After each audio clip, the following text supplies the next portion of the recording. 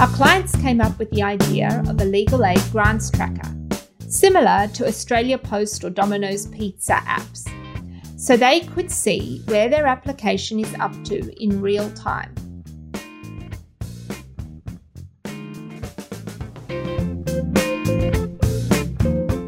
This is Law for Community Workers on the Go, a podcast for community and health workers.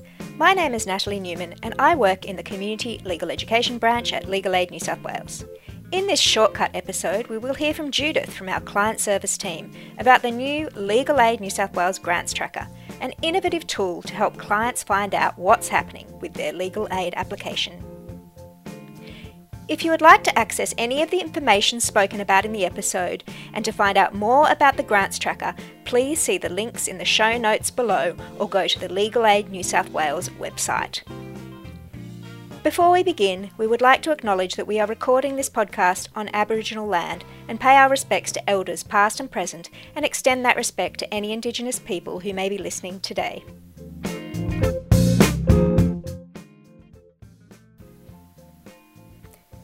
Do you sometimes get asked by clients to help them find out where their legal aid application is up to?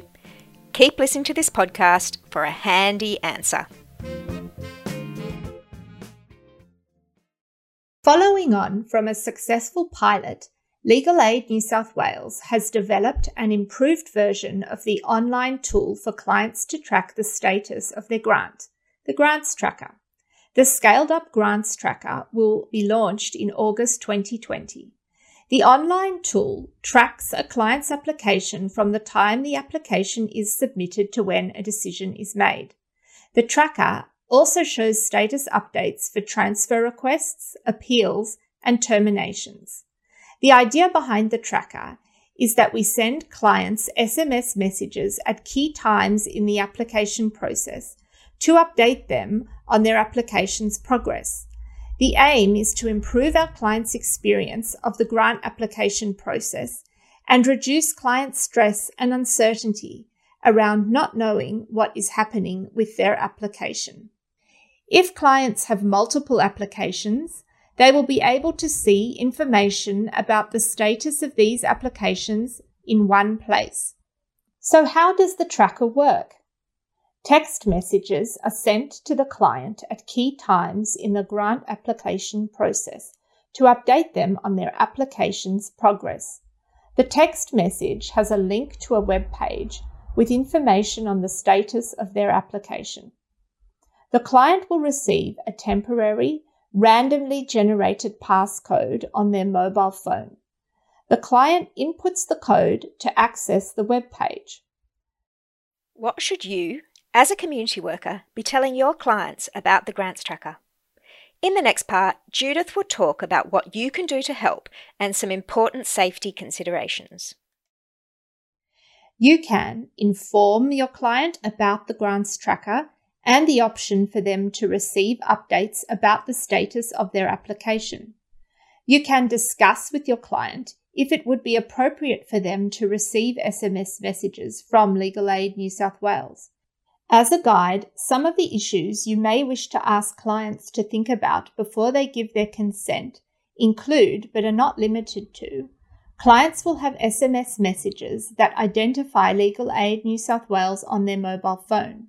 Clients will have messages that have information about their application that can be accessed from their mobile phone. Other issues include the client's privacy. Who looks at their mobile phone or can access it and their messages? Are they worried if those people know about their application for legal aid?